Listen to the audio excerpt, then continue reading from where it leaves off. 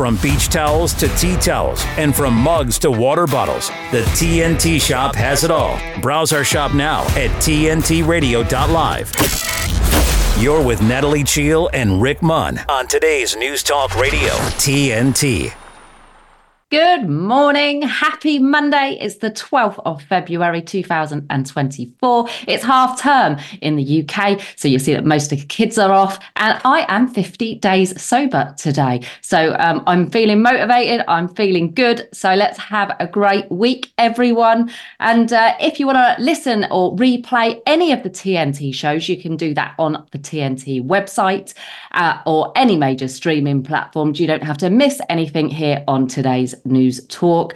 This is Open Line, of course, and I'm Natalie. Cheale, Rick Munn and Gemma Cooper are also on the way, and John Porter and Simon Gold are guests as well. John's going to be talking us about the A&E problem we have here in the UK, but we've got another breaking NHS story as well here this morning. 1 in 5 NHS jobs now are filled by non-UK nationals, Rick. We've got 1/3 of doctors, 3 in 10 nurses, the highest proportion since record began. It doesn't look like it's very sustainable, does it? No, it doesn't. And, 1 in 5 jobs, percentage-wise, that's 20% are non-UK nationals. But when you actually break it down into doctors and nurses, like a third, which is 33% of doctors, and 3 in 10 nurses, which is 30%. Actually, I'm wondering where they get the figures from, because 33% of doctors are non-nationals and 30% of nurses are non-nationals, but they say it's 20% overall. The mathematics aren't quite adding up in this one as well. I'm presuming they're adding things like occupational therapists, porters, all of that type of thing. But I don't know. Yeah, the figures are going up. September 2023, it's 20%, but it used to be 13% in 2016 and 11.9% in 2009. So, I mean, if it carries on increasing, we can't have more and more people coming into the UK. We simply don't have the room, and we don't have even the facilities for the hospitals themselves. They'll have to be treating themselves. If you get ill, come over and then just treat yourself in the hospital. I don't know how it's going to carry on working. But yeah, it's the waiting lists are the highest they've ever been. It's not looking good at all for the NHS. So I would just say my recommendation is, Rick, at the moment, just try not to get ill. Keep yourself healthy. I don't particularly want to be getting rushed into the NHS anytime soon. Do you? No, the figures as well. The chief executive of the NHS employers, a chap called Danny Mortimer, said the numbers show, and this is them trying to put a positive spin on this, the numbers show how reliant the NHS has become on its talented international workforce. That's not something to boast about, yet with all he's trying to put a positive spin on it. And he added in that without them, it could very easily have buckled under the pressure that it has been put under. So I would be spinning that question around again, saying, well, why do we have to bring this amount of non-nationals in such numbers, by the way? 33% of doctors, 30% of nurses is a huge figure. Why are we having to do that? Where is the local talent? Where are the people that have been, where the doctors and nurses of the future in the UK at the minute, that we're having to bring so many people in from overseas? That's a question I would be asking Danny Mortimer, Chief Executive of NHS Employers. That's the question I would be asking him this morning. It's also worth noting that there are loads of empty roles as well. Currently, 120,000 jobs empty still across NHS England. The Nuffield Trust researcher says this is far from a sustainable long-term solution. There is a plan, of course, from the Tories to say that they're going to try and cut those numbers down of foreign nationals and double the number of places in medical school for homegrown graduates. But I don't think anybody is seeing any evidence of that at the moment. And they've still got loads of jobs that they need to fill, Rick. So it's not looking positive, is it? No, 120k. And, if these figures are anything to go by, you can take a third of those, approximately 20 to 30% of those that'll be filled by non-nationals again, because they're certainly not going to be filling them from UK nationals. So grim projections there for the NHS, I think, going forward, Nat. It does. And make sure you carry on listening because we've got more grim stories to cover with John later about the NHS as well. But we're going to take a quick pause here on today's News Talk, and we've got Gemma to come next. Clashing on the controversies. It's a woke society, and I am fed up with it. Today's News Talk Radio, TNT. Morning, Gemma. No rush to be going into the NHS at the moment, is there? Keeping fit and healthy, I hope, for yourself. Yes, well, let's not tempt fate, but I think that's the key for so many of us since the last 4 years is like people just don't want to go anywhere near official health bodies, whether it be the GP, big pharma, the hospital. I mean, just, so many people just realize now what it actually means and what healthcare in official terms means. It's anything but most of the time. But I wonder if, this recruitment and retention crisis that the NHS clearly has with talent is simply to do with wages that can be earned abroad while people come in, non-UK nationals, because they see that money can be earned by working in the NHS. Similarly, our own doctors and nurses go to places like America where the pay is much higher and they feel more rewarded for their skill set. It might just be simple flow of economics with this one. And obviously the junior doctors are set to go out and the doctors rather are set to go out and strike again just a few days time. So, I think it's next week, actually, the 24th, there's due to be further strike action over pay. So, we've discussed this so many times about money in the public sector and where our taxpayers' money go. No problem finding money to fund wars too at the moment. And seemingly can't sort out healthcare on or dentistry, as we saw last week with the headlines, or on the doorstep with people who pay for those services. So yeah, it's in a mess, and I'd be very interested to hear the stories that your guest is going to be talking about. Yeah, so also they're trying to say on June the 24th, stay home and save lives. No junior doctors, an absolute mess. Probably just best to stay at home in case you have an accident, Gemma. But we've got another story for you to cover, diversity, inclusion, I think it is, isn't it? It is indeed, and it's another recruitment and retention crisis, but this time in our armed forces, as we've discussed at length over the last few weeks since the word conscription was bandied around because we might all be at war with Russia in just a few years' time.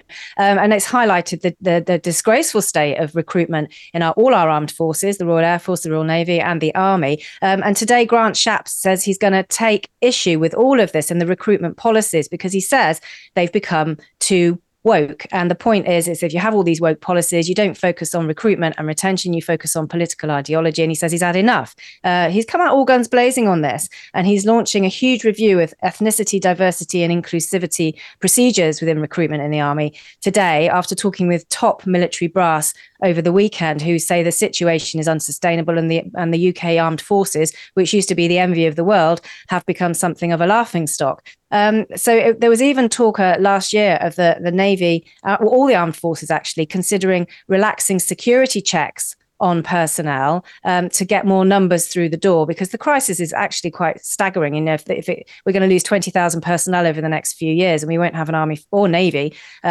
or Air Force fit for purpose. So they thought, well, one of the ways we can get around this is by loosening the security checks, which normally take about 5 years for the vetting process before you can be trained, because they have to go into your background, counter-terrorism measures, all these kinds of things.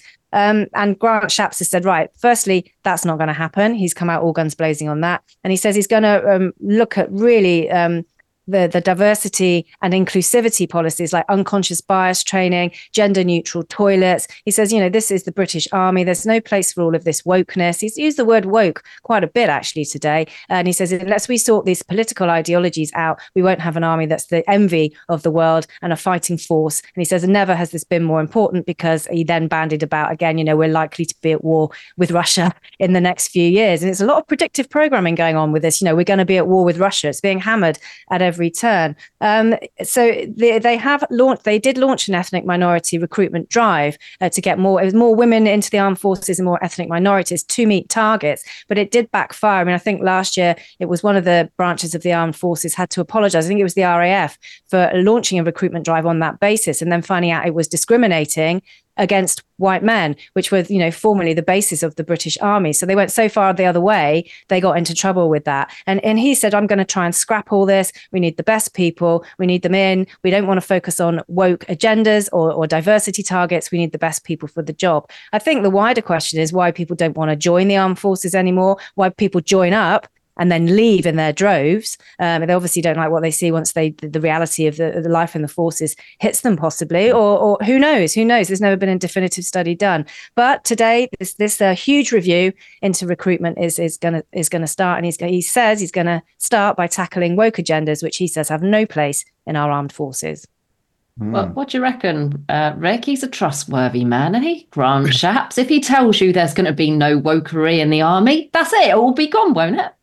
Well, even if he does get rid of wokery in the army, okay, let's assume he does that. He's still bringing in diversity hires. And listen, I have no problem if the armed forces of Britain turns out to be 100% black or 100% Indian. It's got nothing to do with what race you are. The question is, why are the people being put into the jobs, and what are they being promised up front? And then, as Gemma rightly points out, they're being promised heaven, but maybe they're being delivered hell. And it's okay testing jobs. You know, when you're starting out in your work career, you test this and you test that. That's for me, that's not for me. When you sign up to the armed forces, it's a big deal. And you can't just decide, when you're 2 weeks in, oh, I've had enough of this. It's not that easy to get back out of it again. Or worse still, you're promised heaven, and then the next thing you get signed up, and then you're told by Grant Shapps, by the way, there's your rifle, you're off to the front line in Kiev on Monday morning. Oh, that's not what I signed up for. That's not what the recruitment officer told me. So I think they're going to be promising a lot of people heaven, Natalie and Gemma, in this recruitment drive, but really delivering them hell when they actually get into the armed forces, because they're not what they were. They're not what they were back in their glory days. Yeah, and he was saying about the British Army being an envy. I don't think that's the case anymore. And there are certain jobs for me where it's just not suitable to have this diversity and inclusivity. Being a fireman, being a policeman, being a member of the armed forces, you need to be strong, you need to be fit. And unfortunately, going back to the kind of, trans women debate and all of this, a lot of women just won't be able to keep up with men. Men are physically stronger. That's just the way it is. And if you had the whole front line full of women against a whole bunch line, full of men, what do you think is going to happen, Gemma? Do you think the women have got a chance against an army full of men? I do, actually. Yeah, I think I do think that if you asked the wrong person, I think that strategy, thinking ahead, multitasking, they're all good skills to have on the battlefield. And, I'm not disparaging men in any way. Men have proven themselves on the battlefield for millennia. But I think women have got different skill sets, and I do think they can be exploited in the same way that men's skill sets can. But I'm more interested in this story of why nobody's asking people, why did you leave the forces? Why did you leave? And of course, they're only limited to what they can say because you sign the Official Secrets Act, and that does bind you. But people are leaving in record numbers. And that's really the story here. Not all these kind of, the politician says this, politician says that. You're quite right, Natalie. Do we trust them? No, we don't. But why are people leaving? It used to be seen as such an incredibly honourable career and a way to make a living. And now that seems to have gone out the window. Yeah, numbers are down. People are leaving. Do you want the final word on this one, Rick, before we have to go to the break?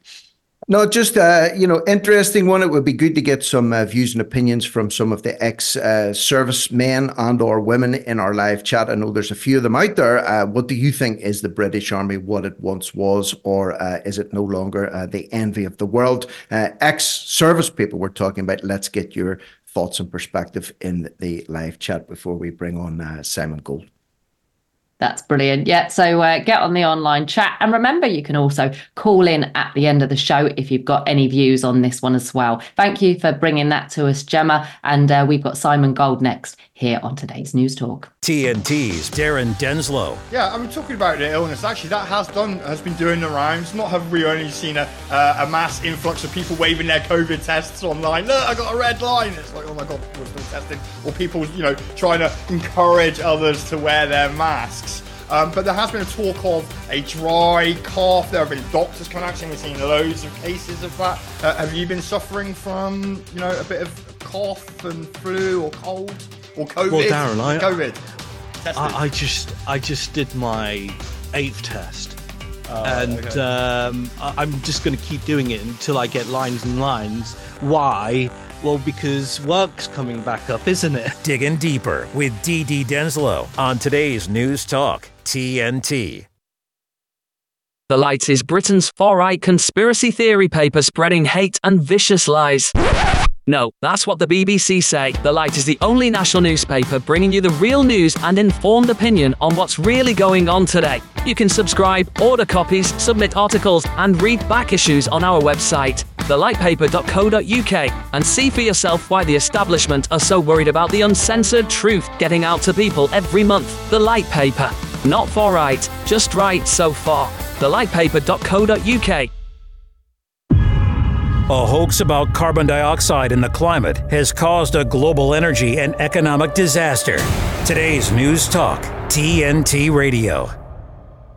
Okay, it's all good here in the TNT Hood. We're joined again by the one and only Simon Gold, aka the Gold Eagle, the Welsh Gold Eagle. I think he's one of a kind, the Welsh Gold Eagle.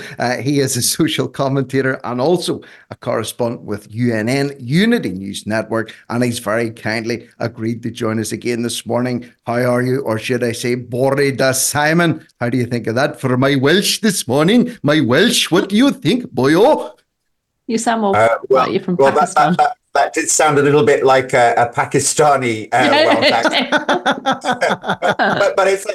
but you tried very hard there, Rick. Yes, Burida, Shemai as well means like hiya, which is more Welsh I like as well. That. Shemai. A very warm welcome from a very cold eagle. It's still freezing here in South Wales. I can't wait till we have our 3-4 days of summer. Well, the sun's shining where I am, actually. The temperatures are weird at the minute over here. They're fluctuating wildly between literally -3 and +10 week to week at the minute. So it's a little bit warmer here this morning, thankfully. So let's hope, fingers crossed, things heat up in the old eagle's nest for you. We don't want you dropping any feathers and popping your clogs with hypothermia before the spring comes in. Wales, let's talk Wales this morning, Simon. The Welsh Labour, how will Wales First Minister get elected? So there's talk here that by mid-March, which is literally 4 weeks away, we will know who will take over the Welsh government and become Wales' next First Minister. So Vaughan Gething or Jeremy Miles are engaged in a contest to lead Welsh Labour. But unlike Senate election, only a small group of people get a say. So this is quite strange. Here we have Drakeford exiting stage left and either Gething or Jeremy Miles coming in stage right. A little bit like when Boris quit, Truss was just inserted without an election. Then when she was ousted, Sunak was inserted really without an election. Is it the same type of principle here for Wales? Well, you were talking earlier with Gemma about diversity, and it's really nice to see that we have here two contestants. So it's a two-horse race. So Vaughan Gething was born in Zambia from a Welsh father who was known as an economic migrant, he describes him as. And also as well then his opponent, Jeremy Miles, who he is a member of, sorry, he's not a member, he's in the pink list, is maybe the best way to say it. But you also were talking earlier as well about the stairway to heaven and the highway to hell. And as you know, we discussed last time I was on about this 20 mile per hour absolute ridiculousness that's going on in Wales. And this weekend, I think Vaughan Gething, if you are a betting man, I'd put it all on this man because he has come out and he has said that sorry, I was distracted by Natalie writing notes in chat. Yeah, he has come out and he said that it's ridiculous and that it needs to be scrapped. Not completely, but like I was saying, in just certain areas, having that 20 mile an hour around schools, built up areas, places where children think. So there is within the Labour Party maybe a little bit of common sense and a vote winner. Nat, what do you reckon? I mean, this 20 mile an hour thing linking in with literally the next Welsh Prime Minister, First Minister here, even he realises this could be a vote winner. Is that a reflection of just how hacked off the Welsh must surely be, having to tootle around at 20 miles per hour in large parts of Wales? That would drive anyone crazy. I've tried it. I've actually voluntarily tried to drive at 20 miles an hour, even late at night when there's no cars in the road. And I don't know. I just think it's nigh on impossible. How the Welsh have done it up until now, I do not know. I think the Welsh are the most unhappy in the UK, even more so than England, or well, maybe Scotland. I don't know. The Scottish aren't really very happy after Sturgeon and Youssef, are they? They're miserable. They're miserable up there as well. But it seems like to me a bit of a choice. You know, if you had to really choose, do you want to go stay with Ted Bundy or Fred West? You know, there's not much of a choice there, are there? It seems to me that Vaughan Geffin and Jerry Miles is much the same type of choice. It's what's the best of a very, very bad bunch, probably both horrendous. And it also says that it could be rigged and it could be cheating going on, because the only people that can vote are those that are either a Labour Party member or part of a union. So it's possible that you could be a Labour Party member and part of several unions. So you could actually vote for 3 or 4 or 5 times, or if you choose to. But they do say, BBC Wales have said, there are various checks to ensure this rule has not been breached. But to me, if you wanted to, there could certainly be some cheating going on, couldn't there, Simon? I mean, I'm sure there is. I'm sure it's already decided anyway. Most of this stuff is already planned. But going back to this 20 mile per hour, it's a perfect example of how they test things. And we saw this during COVID, you know, when they were talking about, first of all, they start talking about it and then they implement it. And they were doing this with the passports and things. And what they're doing is they're testing the waters to see what the Welsh will do. And to be honest, I mean, there was a lot of kickback. There was a petition that was signed by more people than voted for Labour. So that should have told Labour that, you know, look, we've got an issue here. So it was good to see, but I'm still wanting people out on the roads. And as I was listening to Dee Denslow had Geffin, Wyn Jones, a Welsh farmer, was on his show on this Sunday, and the farmers are actually now getting behind, you know, look, we're not going to take this anymore. And I'd like to see a lot more from there's a Welsh word called wheel. It's a bit of wheel. We didn't see much of it on the rugby pitch on Saturday, but that's what I'd like to see from the Welsh people. A bit of, you know, engagement. A bit of, look, you know, if we don't turn around and start doing something, then you've got to accept what's being given to us. And I'm not a happy bunny or a happy eagle at the moment with what's going on in the world. One last thing here, Simon. It says that this will really be rolling between the 16th of February. It says the ballot opens on the 16th of February, closes on the 14th of March. Natalie's already talked about who can vote, who's eligible for vote. So when the leader is elected, they won't immediately become First Minister. There is a process that has to take place. Plans are not yet set in stone, but Drakeford could well hold his final First Minister's questions on the 19th of March. He would then need to resign. So he's effectively in this limbo period at the minute where he's quit, but he hasn't gone officially yet. So we could be really looking at another 6 weeks maybe of Drakeford around. Buckingham Palace will need to be informed, and then his replacement would need to be confirmed. And if the stories are true about Charles and he's got cancer, he's probably lying there in his sick bed, possibly. Can you imagine? Excuse me, Your Majesty, we've got breaking news from Wales. Mark Drakeford is handing in his... Do you think I give a damn? Do you think I give a damn about Mark Drakeford? It's not exactly going to break the palace, is it, Sam? That is exactly it. And that's a very good impression of exactly... It was better than the Welsh accent. Yeah, well, no, but it much better than the Welsh accent. But you can practice your Welsh. But yeah, Prince Charles. I mean, Wales at the end of the day, as far as England, the monarchy, they're just like a little place, out in the outback. We were given, our own government on there. I was thinking, isn't it strange, right? The Welsh have got a government, the Scottish have got a government, but the English haven't got a government. And the Irish as well have got a government, but the English one is Parliament, which Parliament rules all over. It's a crazy world in which we live in. I do get easily confused by everything. But yeah, join the club. Confusion is the order. Oh, yeah, it gets harder. The older you get too, you'll probably attest this too. Natalie and I are both, she's into her 40s, I'm into my 50s. I don't even want to speculate as to what age you are, Simon. I'm not going to put my foot in it. But as you get a little bit older, the old grey matter tends to degenerate a little bit. And none more so, I would say, than the outgoing Welsh First Minister, none other than Mark Drakeford. We've got to call time on this one for right now, but it's been a blast. We've covered a lot of Welsh-related issues here this morning. And please, if you haven't already done so, follow Simon on his X or Twitter profile at GoldEagle Media 1, GoldEagle Media 1. And remember, he is a part of UNN, Unity News Network. So thank you very much for beaming in this morning. It's always an absolute blast talking to you, Simon. We've got to take a headline break right now, but we will be right back afterwards with John Porter joining us again. So don't go away. Stay tuned for more magic here on TNT, today's News Talk.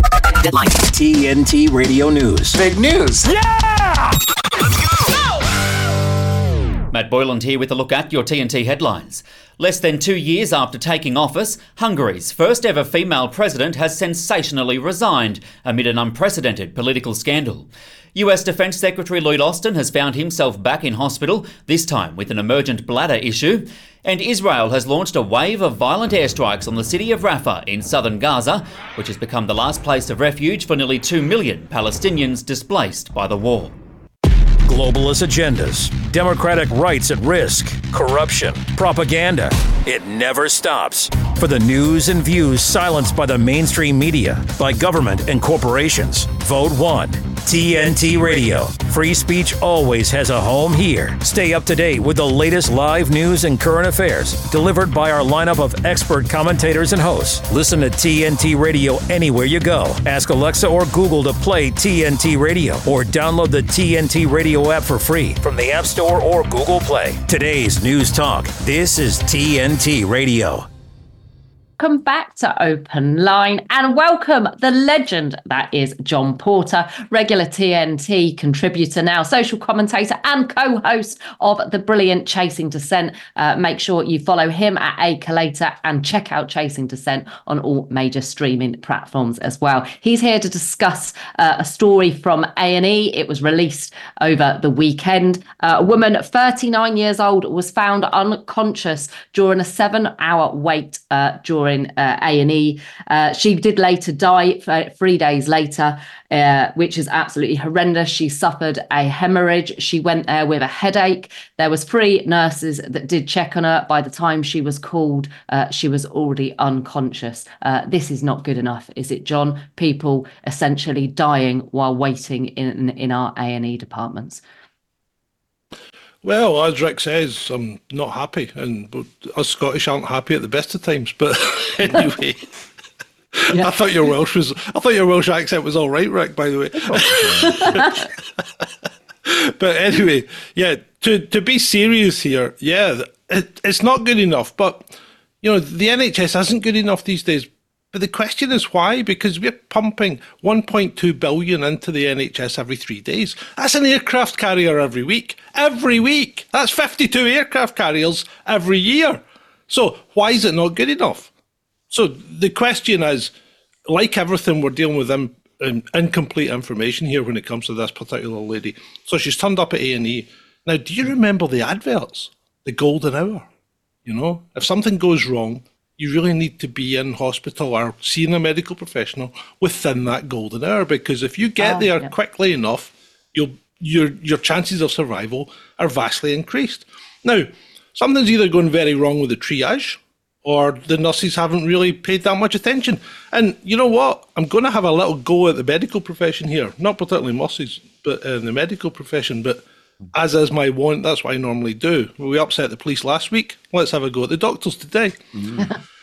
So what's happened with the NHS? Well, after 2020, GPs shut up their doors, didn't they? When they shut their doors in 2020, and we never saw them. I had a neighbour who was a GP because I had a house at that point before we were ruined. But our GP neighbour disappeared to her holiday home in Skye for almost 6 months because she wasn't doing any work in her practice. That's what GPs were doing. And I don't think that was an isolated incident. I think that was pretty much what GPs are doing. And they've got used to it. Because since I came back from France, I've been here, over a year and a half.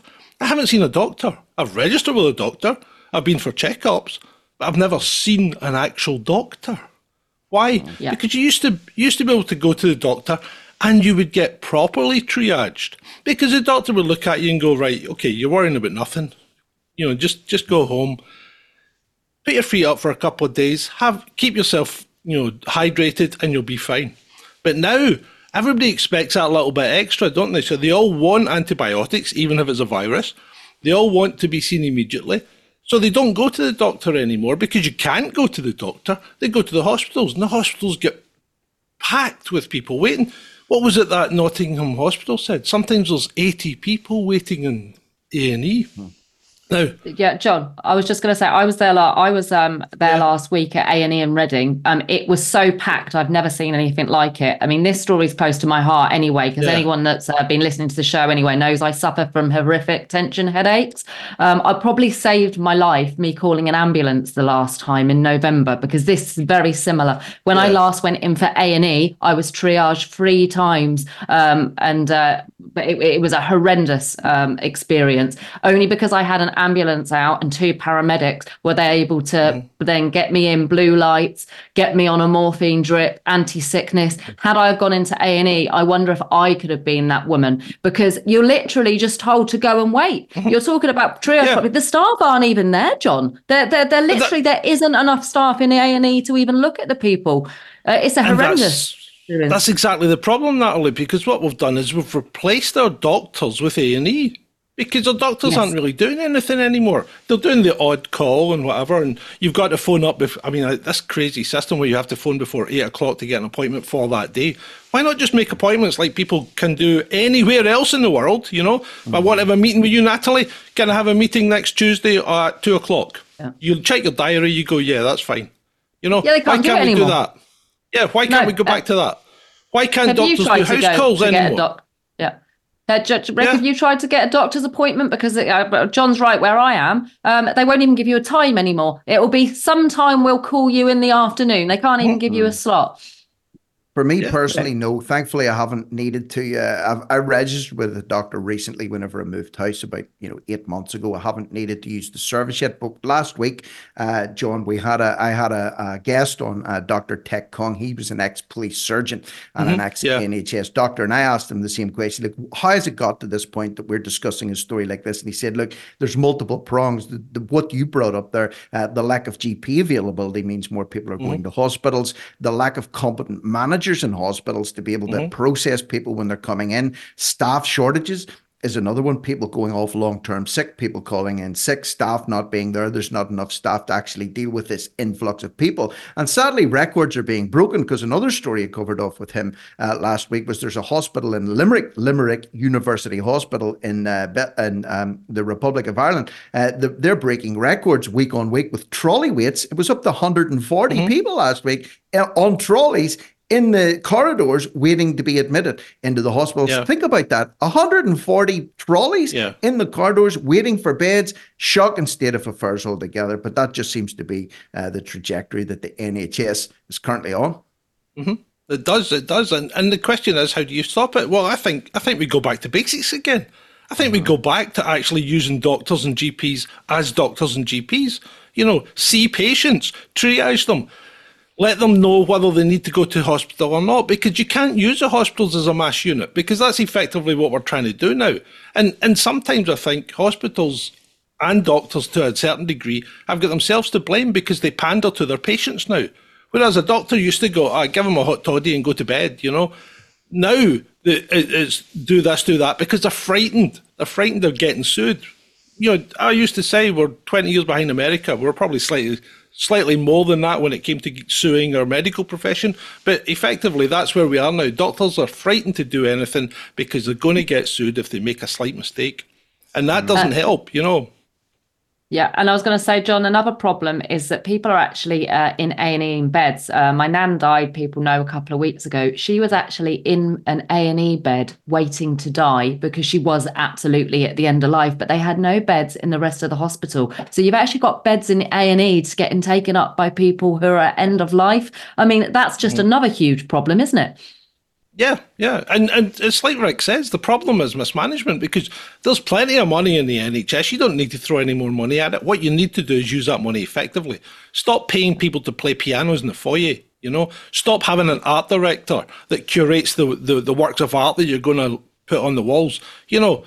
Let's get back to basics. Let's go back to the 50s and 60s and do things properly. Get a matron, triage people. And if they don't need to be there, send them home. And I think face-to-face appointments. Because you were saying like GPs, where my GP surgery is, they're still not doing face-to-face appointments. You have to beg to see somebody. So if everybody across the country's only been seeing over the phone, John, people aren't going to get picked up on serious illnesses, are they? It's like crazy because you go to the doctor for something, and there's the other thing, because now they're saying you can only go with one issue. If you've got two issues, you have to make two separate appointments.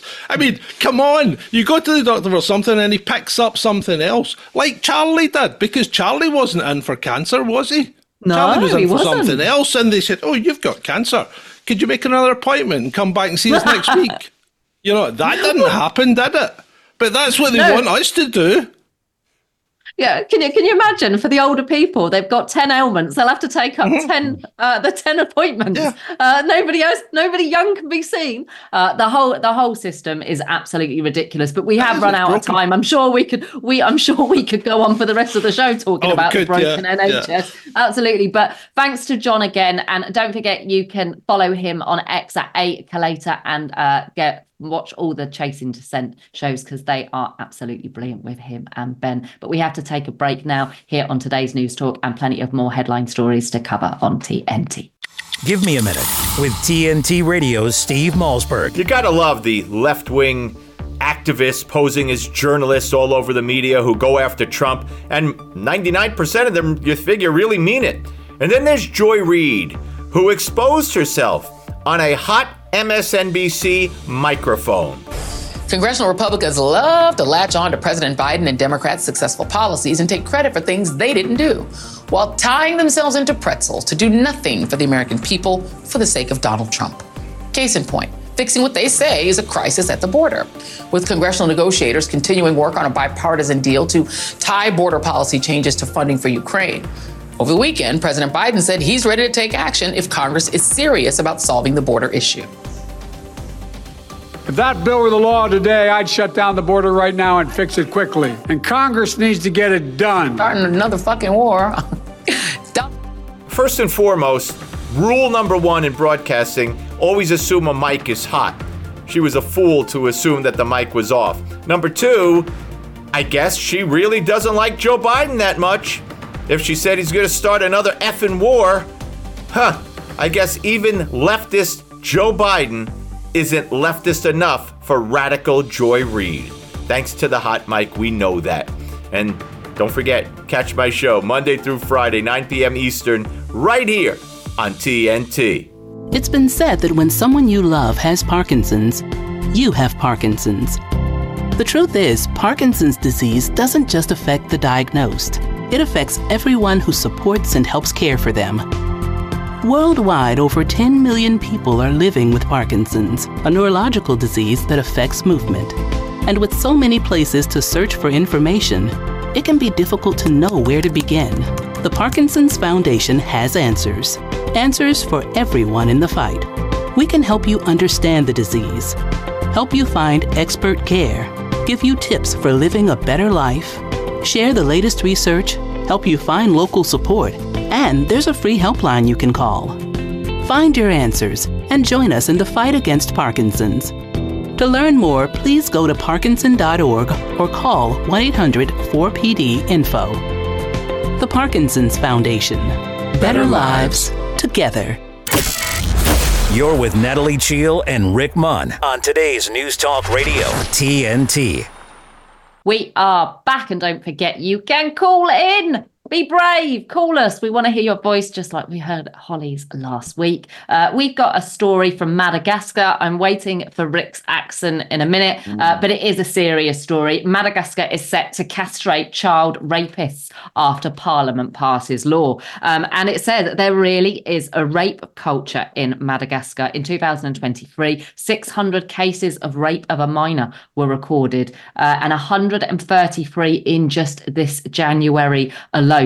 So the Justice Minister said it's a necessary move because of an increase in rapes against children. So if they're under 10, they're going to actually surgically castrate them. If they're above 10, they will chemically castrate them. Offenders now also face harsher sentences of up to life in prison as well. Now, there are the human rights group Amnesty, they're saying this is against people's human rights. While I do agree with them, if you castrate someone and then they appeal and you find they're innocent, that's a pretty big sentence to find. Do you know what I mean? But, if you've got absolute evidence, Rick, do you think it really is that bad if you've been raping children? Yeah. Is it that 100%. bad to be castrated? No, I mean, I firmly believe, the problem with crime these days is there's no deterrent. There's nothing that will strike fear into criminals' hearts. Many people that we're seeing going through the Irish justice system at the minute, for example, that have been committing sexual abuse crimes against women, against other men, against children, they're getting off with suspended sentences. Child pornography, suspended sentences. There's no deterrent out there, Natalie. And whilst it's brutal and it's a very, very final way to deal with someone in a certain part of their body, as you've pointed out, unless it's absolutely nailed down that they're guilty, there's no shadow of a doubt that they're actually guilty, well then I think they should go ahead and send a message out there, because it will make people think twice before they commit crimes like this again, and it will, how would you say, curb the offender's tendency to do that again. And who's protected in all this if it means that another child doesn't get abused and another child doesn't have their life destroyed? Because don't forget, whenever people talk about sexual abuse,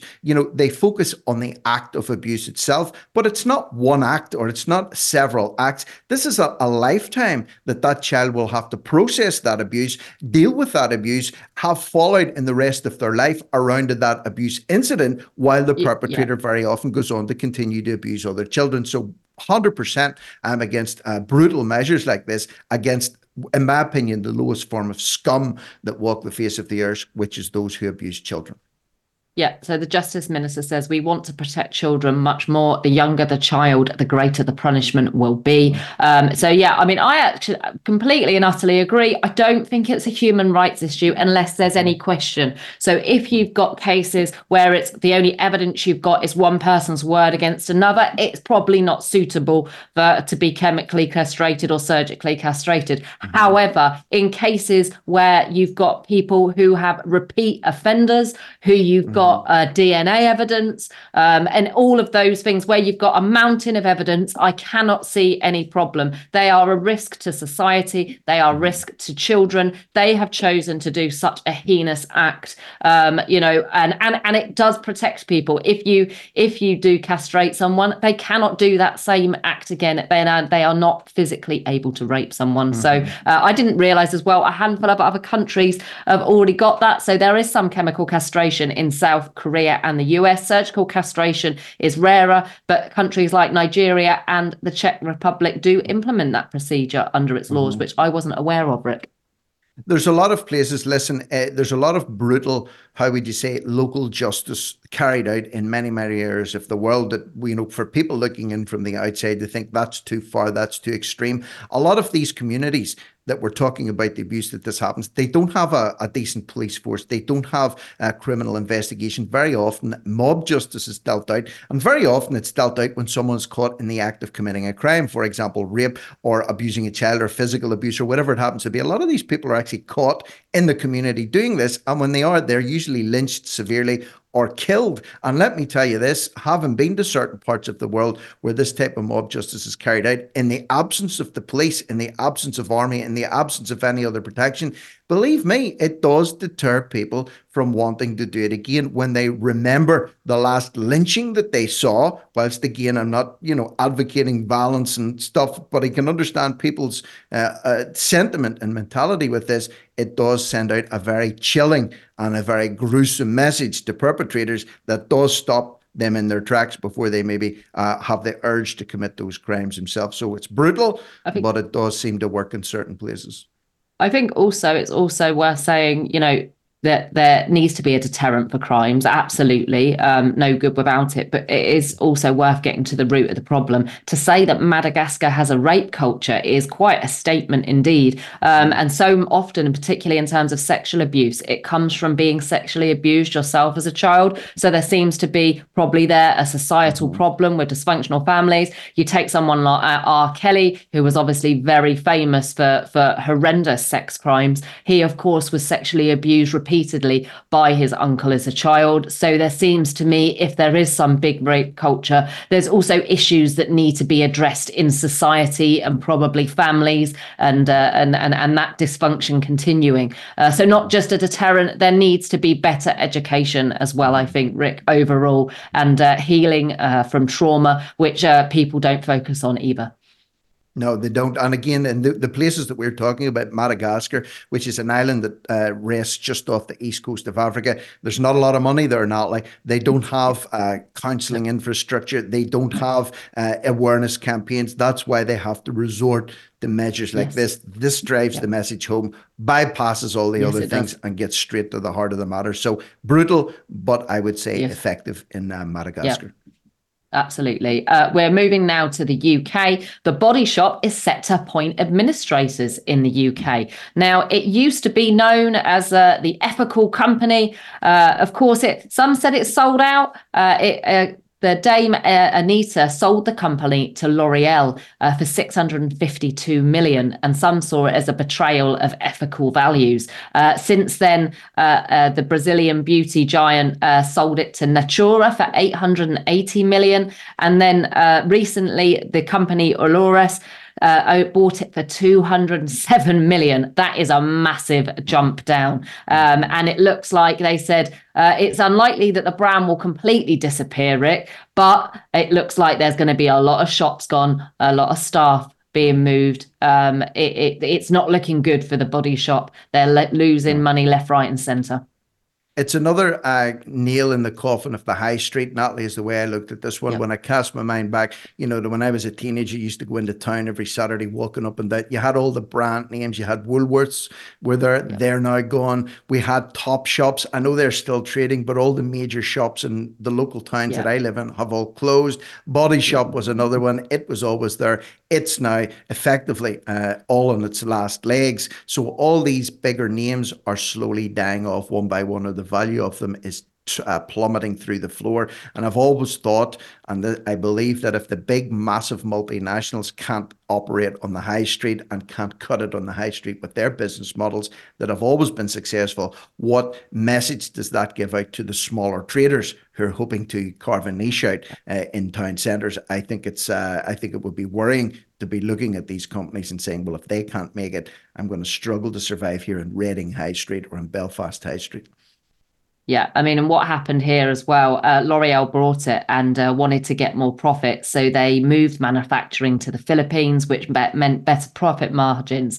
So supposedly, but then somebody said, you can't cheapen everything, remove the values and take more profit without the customers noticing and going elsewhere. And it also adds that they are hoping to strengthen their digital platforms. So it looks to me their new plan is going to be to remove the shops from the high street, Rick, and Body Shop will start to to go digital, as Will Coatle suggested they will. It looks like, as we've said before, the death of the high street. These firms are going to continue, but it's going to be online. And that's the only way that if they don't have to pay the shops, if they don't have to pay their staff, they can keep up those profit margins, can't they? They can, and as well, it's worth noting that when Body Shop started out, Anita Broderick, I think her name is, when she started it all off, there was a real niche in the market. So it was all put forward as something being natural, an alternative to the multinational companies like L'Oreal or any of the big pharmaceutical companies dealing in makeup. And then, of course, then they were bought out by L'Oreal, which goes a little bit at odds with what the brand was all about in the first place. So we're TNT, Today's News Talk. We like the Fuse for Freedom mandate that the truth be told. That's why people are listening to us right now. Can you imagine if we were bought out by someone like CNN and then we stopped Rupert Murdoch telling or something? the truth? Yeah, exactly. Yeah, you get me? So people are coming to us for a reason. And then if we're bought out by someone and then we start diluting what our brand really, really is all about and what the niche is that we have, we're going to lose listeners. People are going to turn off us and we're going to tank as well. So an important lesson in this one as well is if you have a product that's done well based on a certain philosophy or a certain way of operation, if you mess with that, it's lights out. That's what will happen in the end. Absolutely. And somewhere else we can fit another story in before we go that's completely messed up is I think it's Fulham Council. So they've got another low traffic neighbourhood. It happening once again, but this is actually quite concerning. Uber drivers will not enter the new low traffic new neighbourhood, the controversial zone, which means it's dropping women off late at night at a particular place because they refuse to enter and pay the new charge, and they have to walk on their own up to 20 minutes home at night. I mean, if we're not talking against safety at the moment, money over safety, so if a couple of women get killed, never mind. At least we might have saved the planet in 200 years. Is this good enough? Should that be happening? Well, the focus, it's an interesting one, this one that you've highlighted this morning, because I hadn't thought about it from this angle. I was looking at it more from, people that are struggling financially at the minute are being screwed even harder for money by these low traffic neighborhood charges. We've seen about emergency services sometimes can't get through because of the roads are covered with these bollards. They can't drive past them. That could cause lives as well. But I hadn't actually thought about it until I saw this story about the taxis. And, if they are getting charged, what do they do? Do they give the passenger an option like Natalie? If you want me to drop you right off to the door, like I would normally do, it's going to cost you an extra 15 quid.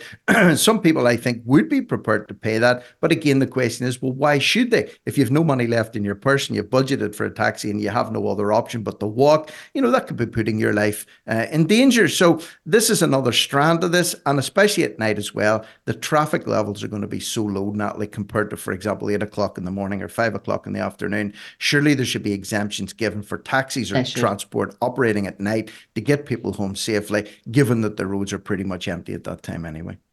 It says that black cabs are exempt from fines, but Uber is yet to find a solution with the council. As a result, passengers are dropped off at a boundary road and must walk up to 20 minutes. And again, that might be all right if you're a big burly bloke. Not so much if you're a woman out on a night out in heels. So one particular lady, Hilary Cannon, she started a WhatsApp group. She started it on Instagram. She said, if you're in this area, you can join it. Can you circulate this video? We want to try and keep women safe. So if you're in that area, you can text that group. It's amassed over 2,000 likes, and she's trying to keep women safe in the area. But that shouldn't be needed for a low traffic neighbourhood. I mean, good on the lady for doing it and trying to get the situation sorted. But should she really need to do that, Rick? No. This is councils that are putting this in. This is a council that's actually making women feel unsafe. What should be the priority? Making sure women get home safe at the moment, or worrying out possible climate problems in 200 years that we, if a woman dies, does it matter? Do you think Fulham Council are going to care? No, I don't think they're going to care at all, but it is heartening that at least these independent groups are springing up, support groups in the area. It would be good for people to network in that particular area. And I mean, like a statutory lesson at the minute, and you do make a good point, maybe if you're a big burly bloke walking home on your own, listen, even the big burly blokes are getting stabbed by feral gangs at the minute too. And I'm a very big believer in, situational awareness. If you have a bad feeling about something, it's not worth the risk. It's not worth the risk unless you can pretty much assure that you could get home safely. For example, walking home for 20 minutes late at night, maybe you've had a few drinks after a night out. Is it really worth the risk that you could take a wrong turn or somebody could fall in behind you? I'm not saying you should live in fear and terror, but I'm just saying situational awareness is very, very important, and sometimes it's just not worth the risk. So if you can't get home to the door, if you don't know that you can get home to the door, maybe it's not worth going out on that particular night, or join a group like the one that you've just said and make arrangements. Listen, girls, I'm going out here, operate a designated driver service for each other, help each other out in that respect. But please always put your safety above perceived fun on a night out as well.